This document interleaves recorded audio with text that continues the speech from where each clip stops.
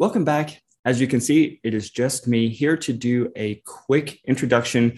Earlier this weekend, I had the opportunity to present at an international conference. It's the International Conference for Psychology, Counseling, and Education, ICPCE. Dr. Marshall and I have presented at this conference a couple of years ago. And this year it was virtual. And because it was virtual, I had the chance to record it. And I got the permission to present it for the podcast this week. So for those of you who are listening to this as a podcast, just an audio podcast, please know that I'm going to be referring to slides in the presentation, in the talk. If you go on to our YouTube channel, you'll be able to see the presentation with the slides and everything. What comes with this is, of course, this is a virtual conference. And so you're going to hear some clicking and some different things, but hopefully everything will come through nice and clean for you to hear and, just giving you some things to think about. It also ends a little bit abruptly because of the way that there's some transitions that happen. So, but the topic of the talk is on teachers who have a history of trauma. And, we talk a lot about adverse childhood experiences and what that means for students and how we need to think about trauma-informed and trauma-sensitive schools. But very little attention has been paid to, what happens in the event that a teacher has a history of trauma that might influence his or her opportunities to provide that, that consistent, that very regulated environment that students need to be able to learn and foster and grow. So that's the nature of the talk. I hope you enjoy it. We look forward to hearing anything from anyone who has any questions or thoughts or comments about this. It is an area that is not very well researched so far, and hopefully that will change soon. Hopefully more people will start to research it. So enjoy the podcast. So in addition to some of my clinical work, over the last couple of years, I've been working in the school system as well. And through that work, it has really led to a lot of interest that I've had in resilience, so it's fantastic that this is the topic of, or the main focus of this conference this year.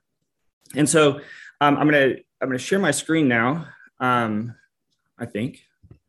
And so that I can show you what I'm going to talk about today is the idea of resilience, but primarily resilience from the perspective of teachers. And in this talk, I'm going to cover and kind of review ACEs, what ACEs does to the brain, and then sort of where things have evolved since ACEs, and since we've really learned as much as we have about ACEs. So okay, so yes, we're going to talk about ACEs and what it does to the brain, and then get into how ACEs have informed classrooms. And an area that I think is really important that we haven't considered as much, and that is how ACEs affect other people in the school. Most of you are probably aware of ACEs, but ACEs stands for Adverse Childhood Experiences. And back in the mid-90s, Kaiser and the Centers for Disease Control here in the United States started a study that looked at the long-term effects of early childhood experiences. And what it has done and what has happened over the subsequent decades is that there has been a huge amount of research done to look at what happens to individuals, what is happening to individuals as some of these adverse experiences happen, but what happens, especially what happens to them, happens long term. There are, in the original ACEs studies, there were 10 primary events or experiences noted. Three of them were pretty directly towards the child. So you see the abuse, the physical abuse, emotional abuse, or sexual abuse. Two are directed towards the child, but sort of indirect, and that's neglect. So you have physical and emotional neglect.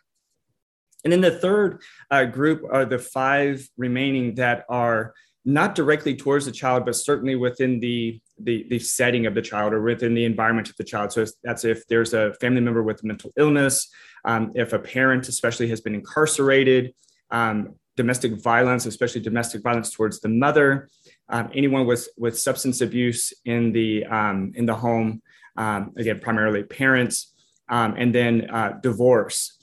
So we had the five that are pretty much towards the child specifically, and then the five that are sort of household dysfunction. And the research has primarily been conducted here in the United States, though other countries are looking at it as well. And we see that in the United States, at least about 61% of the population has at least one ACE score. So the way that they kind of did that is they created this questionnaire that has those 10 items, those 10 experiences on it. And they asked the person if they, sort of a yes or no, did you experience this as a child or not? And about 61% of the population here in the United States had at least one. More concerningly, probably, is that about 16% experienced four or more. And in the UK, it's a little bit different. It's about 1 in 10. So it's about 10% or so that experienced four or more, but it's still a large portion of the population. And when we think about why that's important, is that as the number of ACEs increases, as your ACE score increases, long-term consequences of that increases. So as you can see in this sort of summary, if a person has 0 ACEs, the prevalence of, let's say, heart disease is 1 in 14. But if the person has between 1 in 3 ACE on their ACE scores, the prevalence of, or the risk of heart disease is 1 in 7. And if you have 4 or more, it's 1 in 6. So the significance of physical health concerns significantly increases. But if you look at that last line, you can see that the risk of mental health concerns significantly increases as well, where with no ACEs, the 1 in 96 would attempt suicide. But if you have 4 or more, the risk goes up to 1 in 5. So there's a lot of concern as it relates to what happens when a person's ACE score increases. And the idea is that certainly we want to try to prevent or decrease the risk of ACE scores, but we have to figure out how to do that. We have a lot of research that's happening to look at that. Now, one thing, a couple of things that I will point out about this research is it's all, for the most part, it's all been retrospective. So what I mean by that is they've had adults and they've asked adults, what happened when they were children, to determine how many ACEs that they have. And then they look at what's going on with them as an adult. And so, there's always that concern about, what was abuse, what one person may consider abuse, another person may not consider abuse. So there's a lot of subjectivity with some of that. Now they can look at DCF records or, Child Protective Services records and things like that to see if a child was abused or removed from the home or something. But for the most part, a lot of this research was just asking a person if this happened back when they were a child, and then they look at how they are now. So there's those kinds of limitations with it. The other kinds of concerns is that it's really just correlational. And so it's not causal. Having a high ACE score doesn't mean that you're automatically going to have negative outcomes as an adult. There's this idea of resilience. that plays a heavy role in what eventually happens to a person. And so, let me go back. So, when we think about resilience, we think about how the person can cope with stress. And so we're going to be getting into, in just a moment, we're going to be getting into the idea of trauma. And when it comes to trauma, we're talking about a person sort of becoming hypersensitive to events that's going on around them. And that's one of the main concerns as a person has experienced trauma. And then they end up becoming hypersensitive to the point that they maybe respond at times when there's not really a threat, but their body or brain perceives that there's a threat, and so that they respond in a panic. And that kind of gets us into the realm of like PTSD and some of those kinds of concerns. But resilience is this idea that the body is able to build up a resistance to that sensitization, such that the person is able to cope with it and is able to respond to those events without much of without as significant of a problem. And so we hope to build resilience while at the same time minimizing trauma.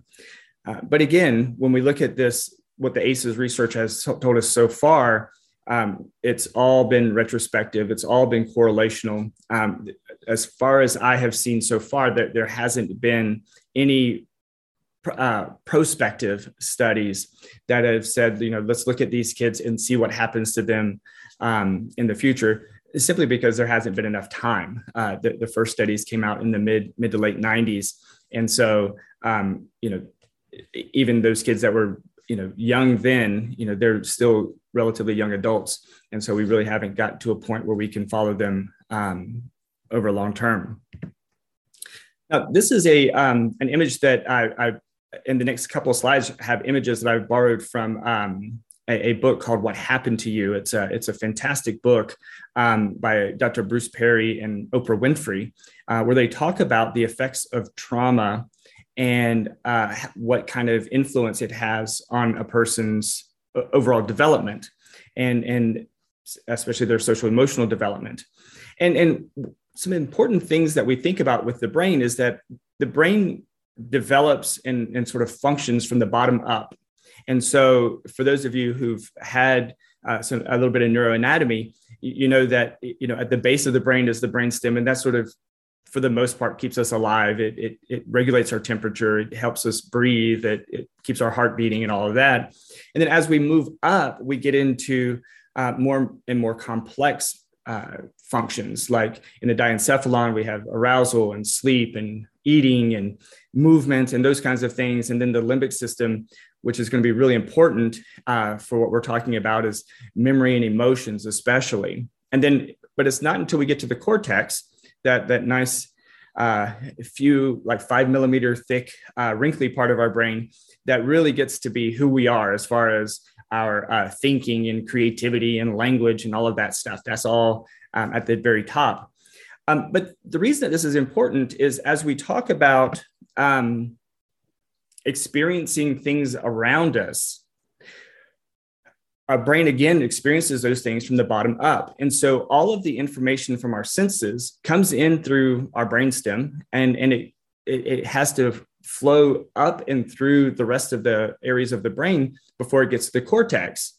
And so let's think for a minute about a situation that maybe many of us have experienced. And that is, you're walking around outside or you're doing something, and for some reason you get very frightened. You hear something in the bushes, you think you see something on the ground, you think you hear something behind you, and that information comes into your senses and you panic for a moment. That information really only made it to this little area here, where it says neuroendocrine here in the diencephalon, next to this little center part right here for the HPA axis, which is the hypothalamic pituitary adrenal axis. It's fun to say, but what the HPA axis does is it puts and signals fight or flight. But the reason I'm pointing this out is that, as you can see, as the information comes in, it does not get to our cortex before our body reacts. And so and that is important, of course, because that's how we survive. That's how we make it through those kinds of dangerous situations. It is far better from a survival perspective to run away if you hear something in the bushes next to you than it is to wait and see if it's really a bear or a squirrel. Your body is going to tell you, let's get away first, and then we can look back and figure it out. So none of that information even gets to our cortex before our body starts to respond. And so what happens is when we experience trauma, that system becomes hypersensitive. And so that neuroendocrine and that area there in that diencephalon, this little area here in that second stage, begins to respond to events in our environment before our cortex gets the information, before we really understand what's going on. And many times we don't even have an explanation for what's happening. And so, as you can see here, what happens is when our brain becomes dysregulated, and neuroregulation, emotional regulation is such an important component of everything.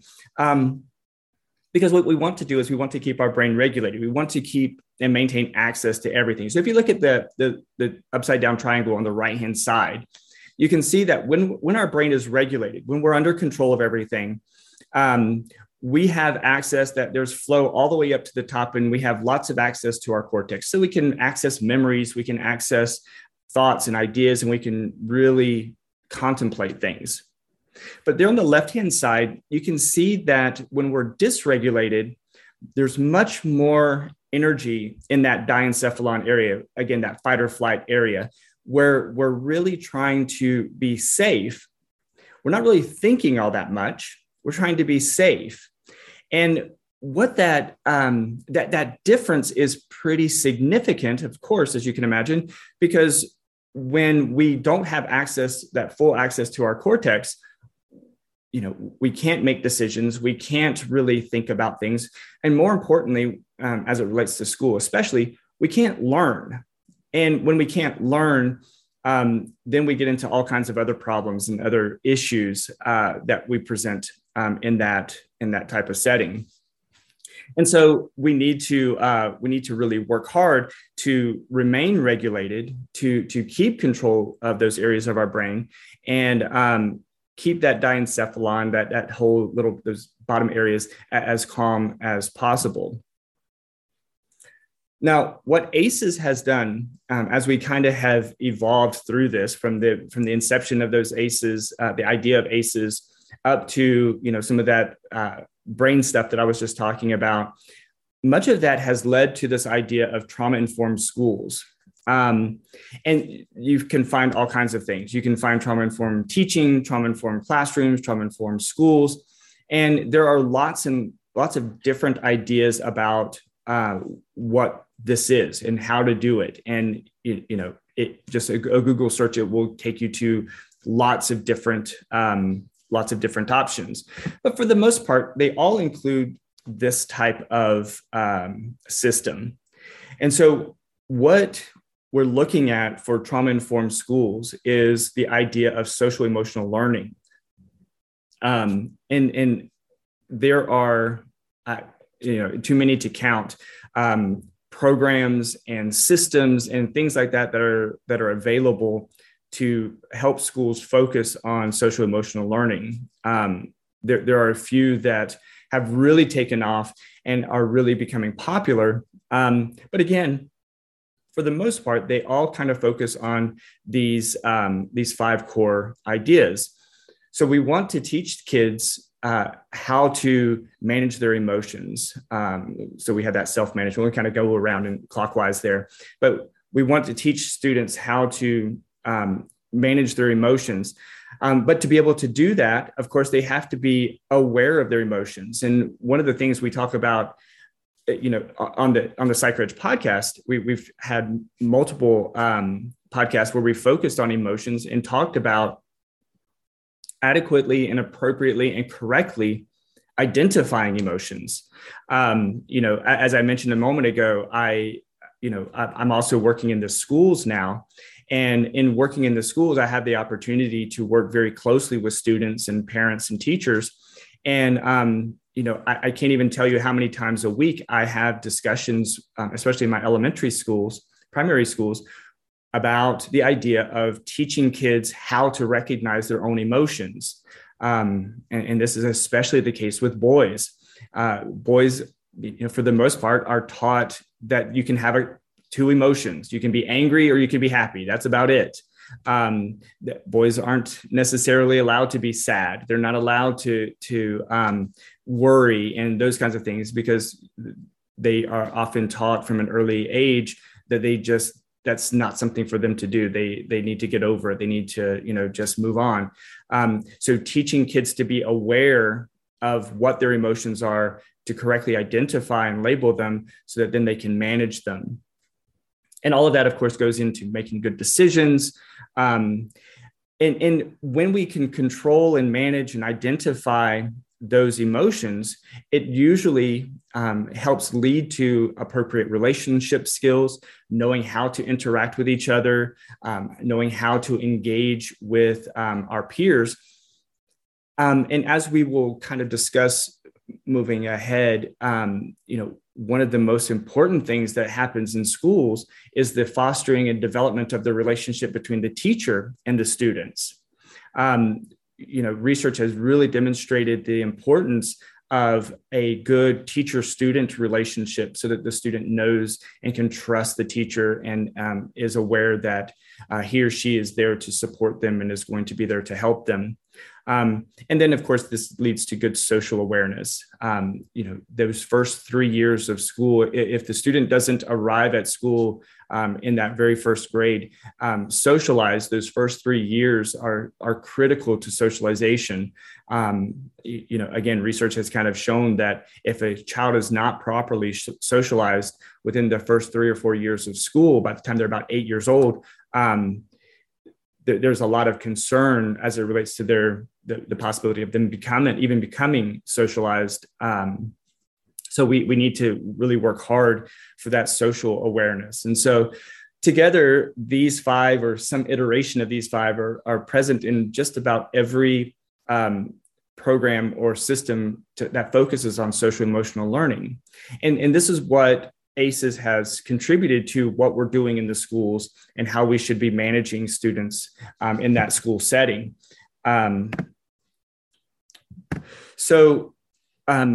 What we want to do is we want to create safe, predictable, and secure environments. When we think about the difference between events that lead to trauma and events that lead to resilience, for example, those things that lead to trauma are those things that are severe, high intensity, they're unpredictable, and they are, chronic. They happen over and pervasive. They happen over a long period of time. If we want to build resilience, we look at things that create stress, but that are mild and moderate, not real severe stress, that they are predictable. The student knows when they're going to happen. And then they are, they're sort of short term, they're incontrollable. They're not, they don't just happen anytime and anywhere.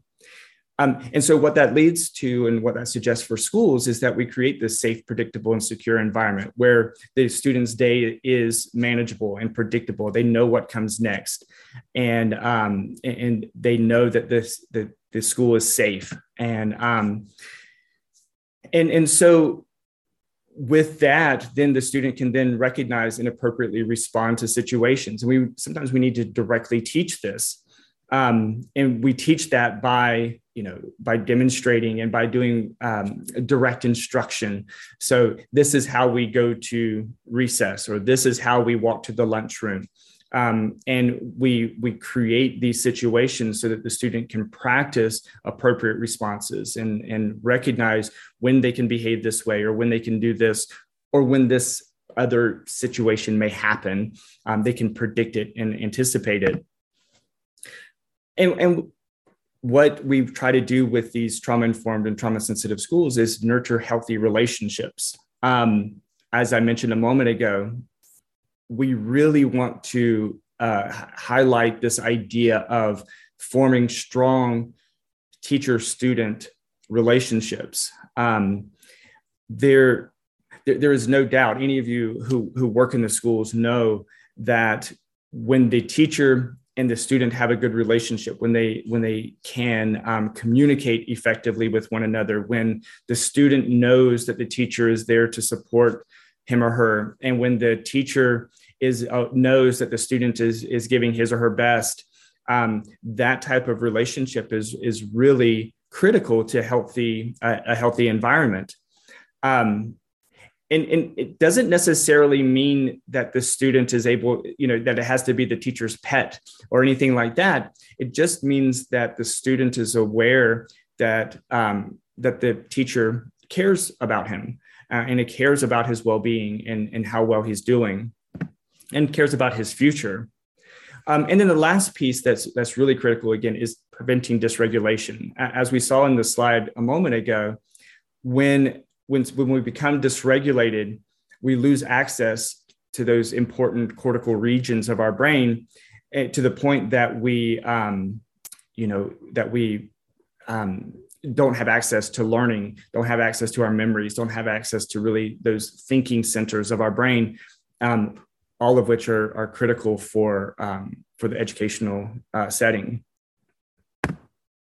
So to date, the primary focus, and if you do, I've really tried to figure out good keyword searches for databases and things like that to look at trauma-informed schools and what we're really focusing on with trauma-informed schools. And the focus has primarily been on students. How do we do this for students? And that makes sense. And we certainly shouldn't back off of that. However, what if the teacher has a history of ACEs? Again, when we saw the statistics earlier, about 61% of people have at least one, and about 16% had 4 or more, at least here in the United States. The statistics are a little bit different in other countries, but it's all about the same. So what if the teacher has ACEs? And we know, because these studies have all been retrospective, we know that these long-term effects are affecting adults. And these are adults from all walks of life, whether they're physicians or they're teachers or they're clerks at the store. It affects everyone. And so if a teacher has a history of ACEs, what do we do in those situations? Because there are lots of things that happen in a school day that can affect a teacher and create some dysregulation in the teacher's neurobiology. Here in the States, at least, I'm not sure how often this happens in other places, but here in the States, we have drills once a month or so. The school has to practice all of these different types of drills. And so they have fire drills, they have natural disaster drills, they have lockdown drills. The United States is unfortunately known for a lot of mass violence in the school setting. And so for those reasons, we have these lockdown drills. And through working in the schools, I see these drills frequently. I actually cover 3 different schools, 2 elementary schools and a middle school. And so I see them at different levels. And you can tell the influence that some of these drills have, certainly on the students, but even on some of the teachers. When you're thinking about a lockdown drill, what you're talking about is you're practicing what to do in the event that there is a person with a gun or with some type of dangerous implement on campus there to do harm to someone. And so you can see in some teachers how this just really creates a lot of anxiety, a lot of distress, and very easily creates some dysregulation in that teacher's neurobiology. Yelling. And I'll go ahead and pull up these other 2 as well. Yelling, confrontations with students and parents other school staff, administrators, and then even health and wellness lessons. Here in the United States, again, we have lessons every year. And in the past, maybe in the distant past, we would always have nurses come in from the district, and they would come in and they would teach some of these different health and wellness lessons. And those health and wellness lessons includes things about child abuse, and it includes things like, there's a newer one even that talks about what human trafficking is. And these are health and wellness lessons that are presented to the students. They're usually developmentally appropriate, but at the same time, they are covering topics that can be very triggering, very cause a lot of sensitivity, neurosensitivity to not only the students, but also to teachers, because teachers are the ones that are starting to present this information to the students. I'm sure that I don't have to give examples of yelling and sort of confrontation, and how that could trigger or cause some distress in a teacher.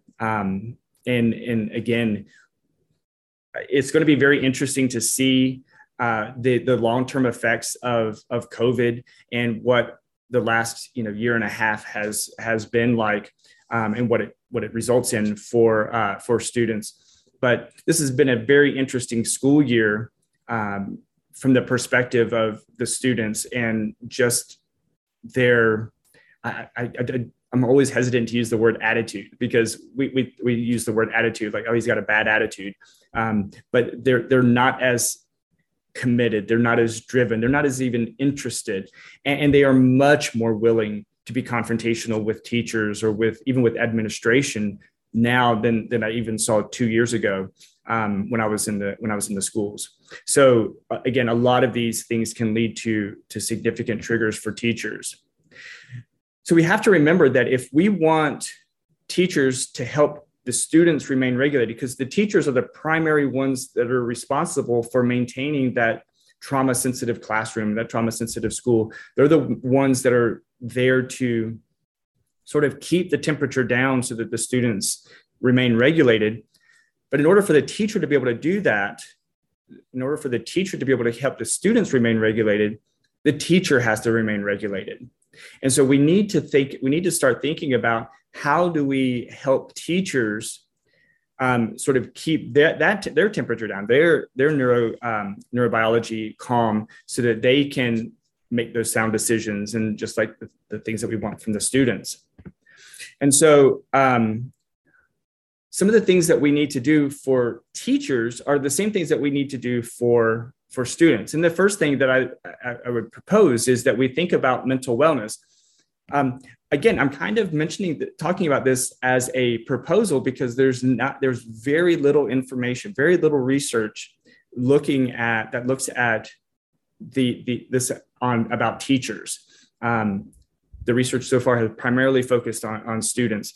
And so we really need more research on how it affects teachers.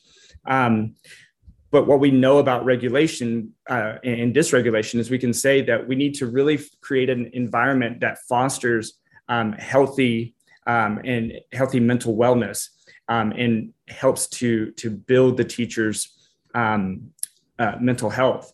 And so we could do that through offering on-site mental health support. For example, there's school districts that I know of that are implementing where the entire district, students and teachers alike, have access to telemedicine, so that they can, anytime that a teacher or a student is becoming distressed or they're having any type of issue, they can make a call or log in online, and they can have a teletherapy session with somebody to help them, sort of maintain their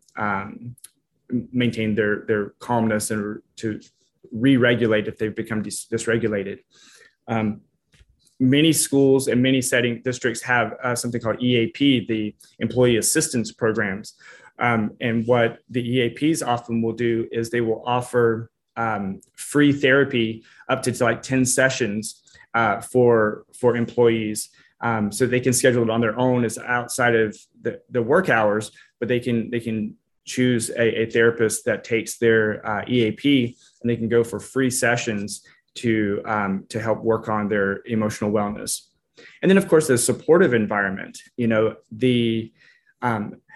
Across the different schools that I've worked in over the years, you can definitely see the significant difference between those schools where the administration has developed a really supportive environment, where the teachers feel safe and secure, where they can come and they can bring concerns or issues to the principal. But then you also have those other schools that aren't quite as supportive, and you see a lot of turnover, where teachers are leaving and teachers are quitting those schools to go to other schools. So that importance of that supportive environment, just like it's important for the students, it's similarly important for teachers.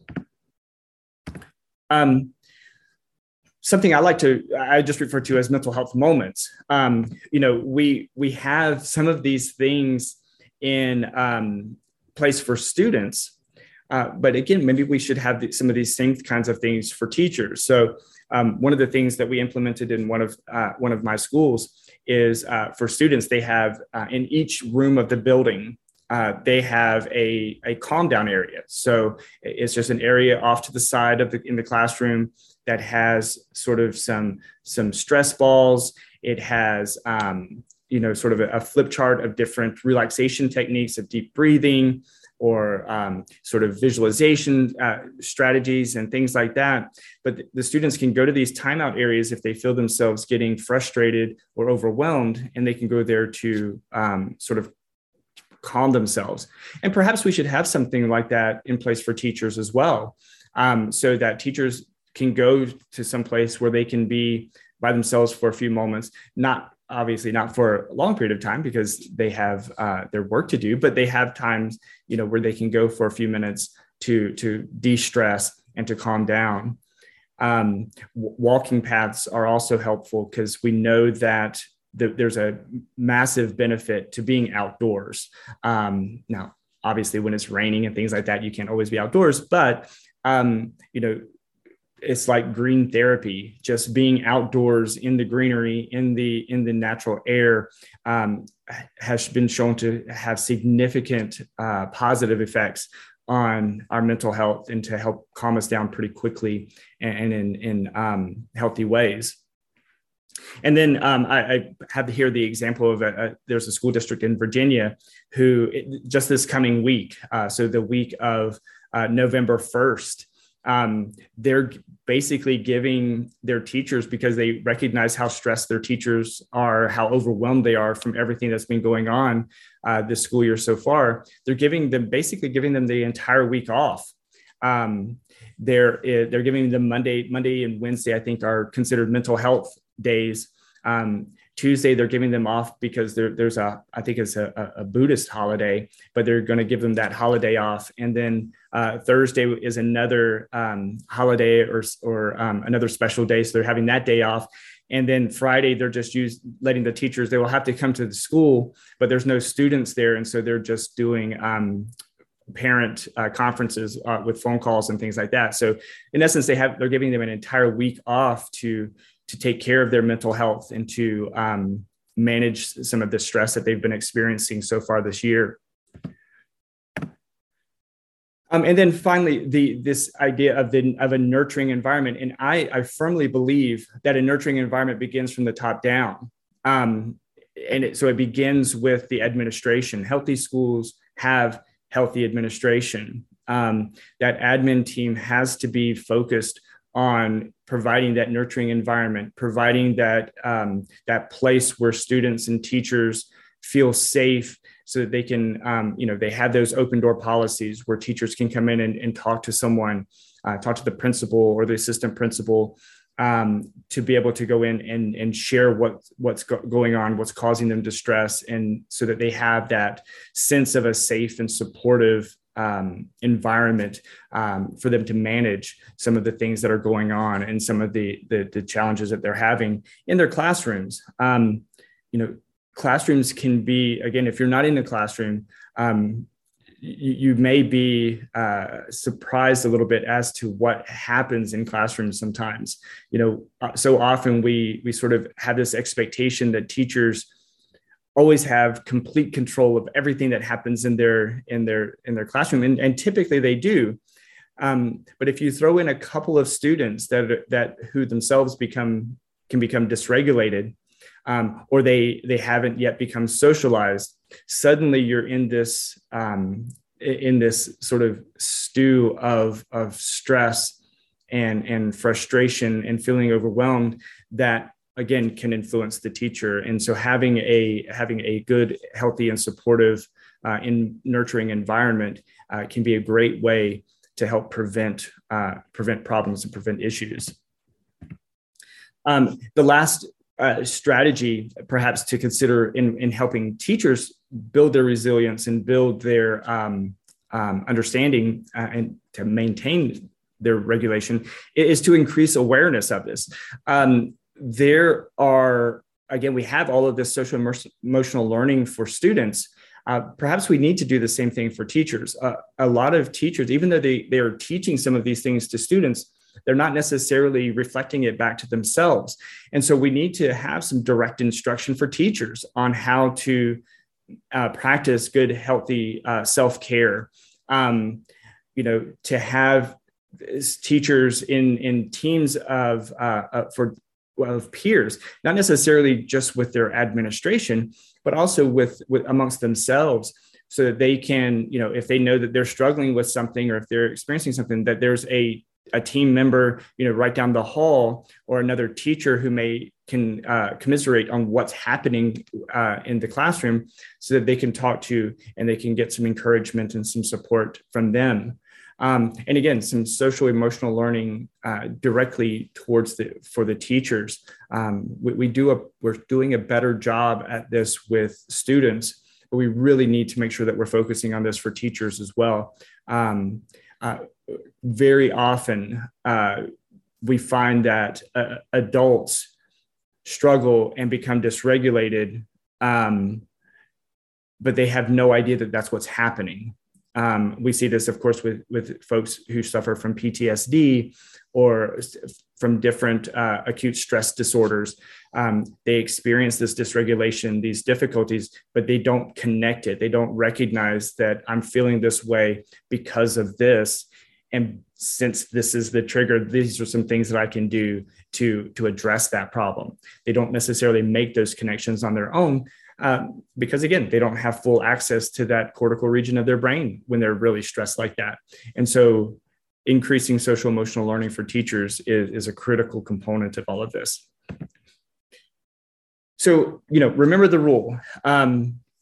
If we want to help the student, we have to help the teacher. The teacher is the one that's responsible for doing much of the trauma-informed, trauma-sensitive learning and education that we have for students.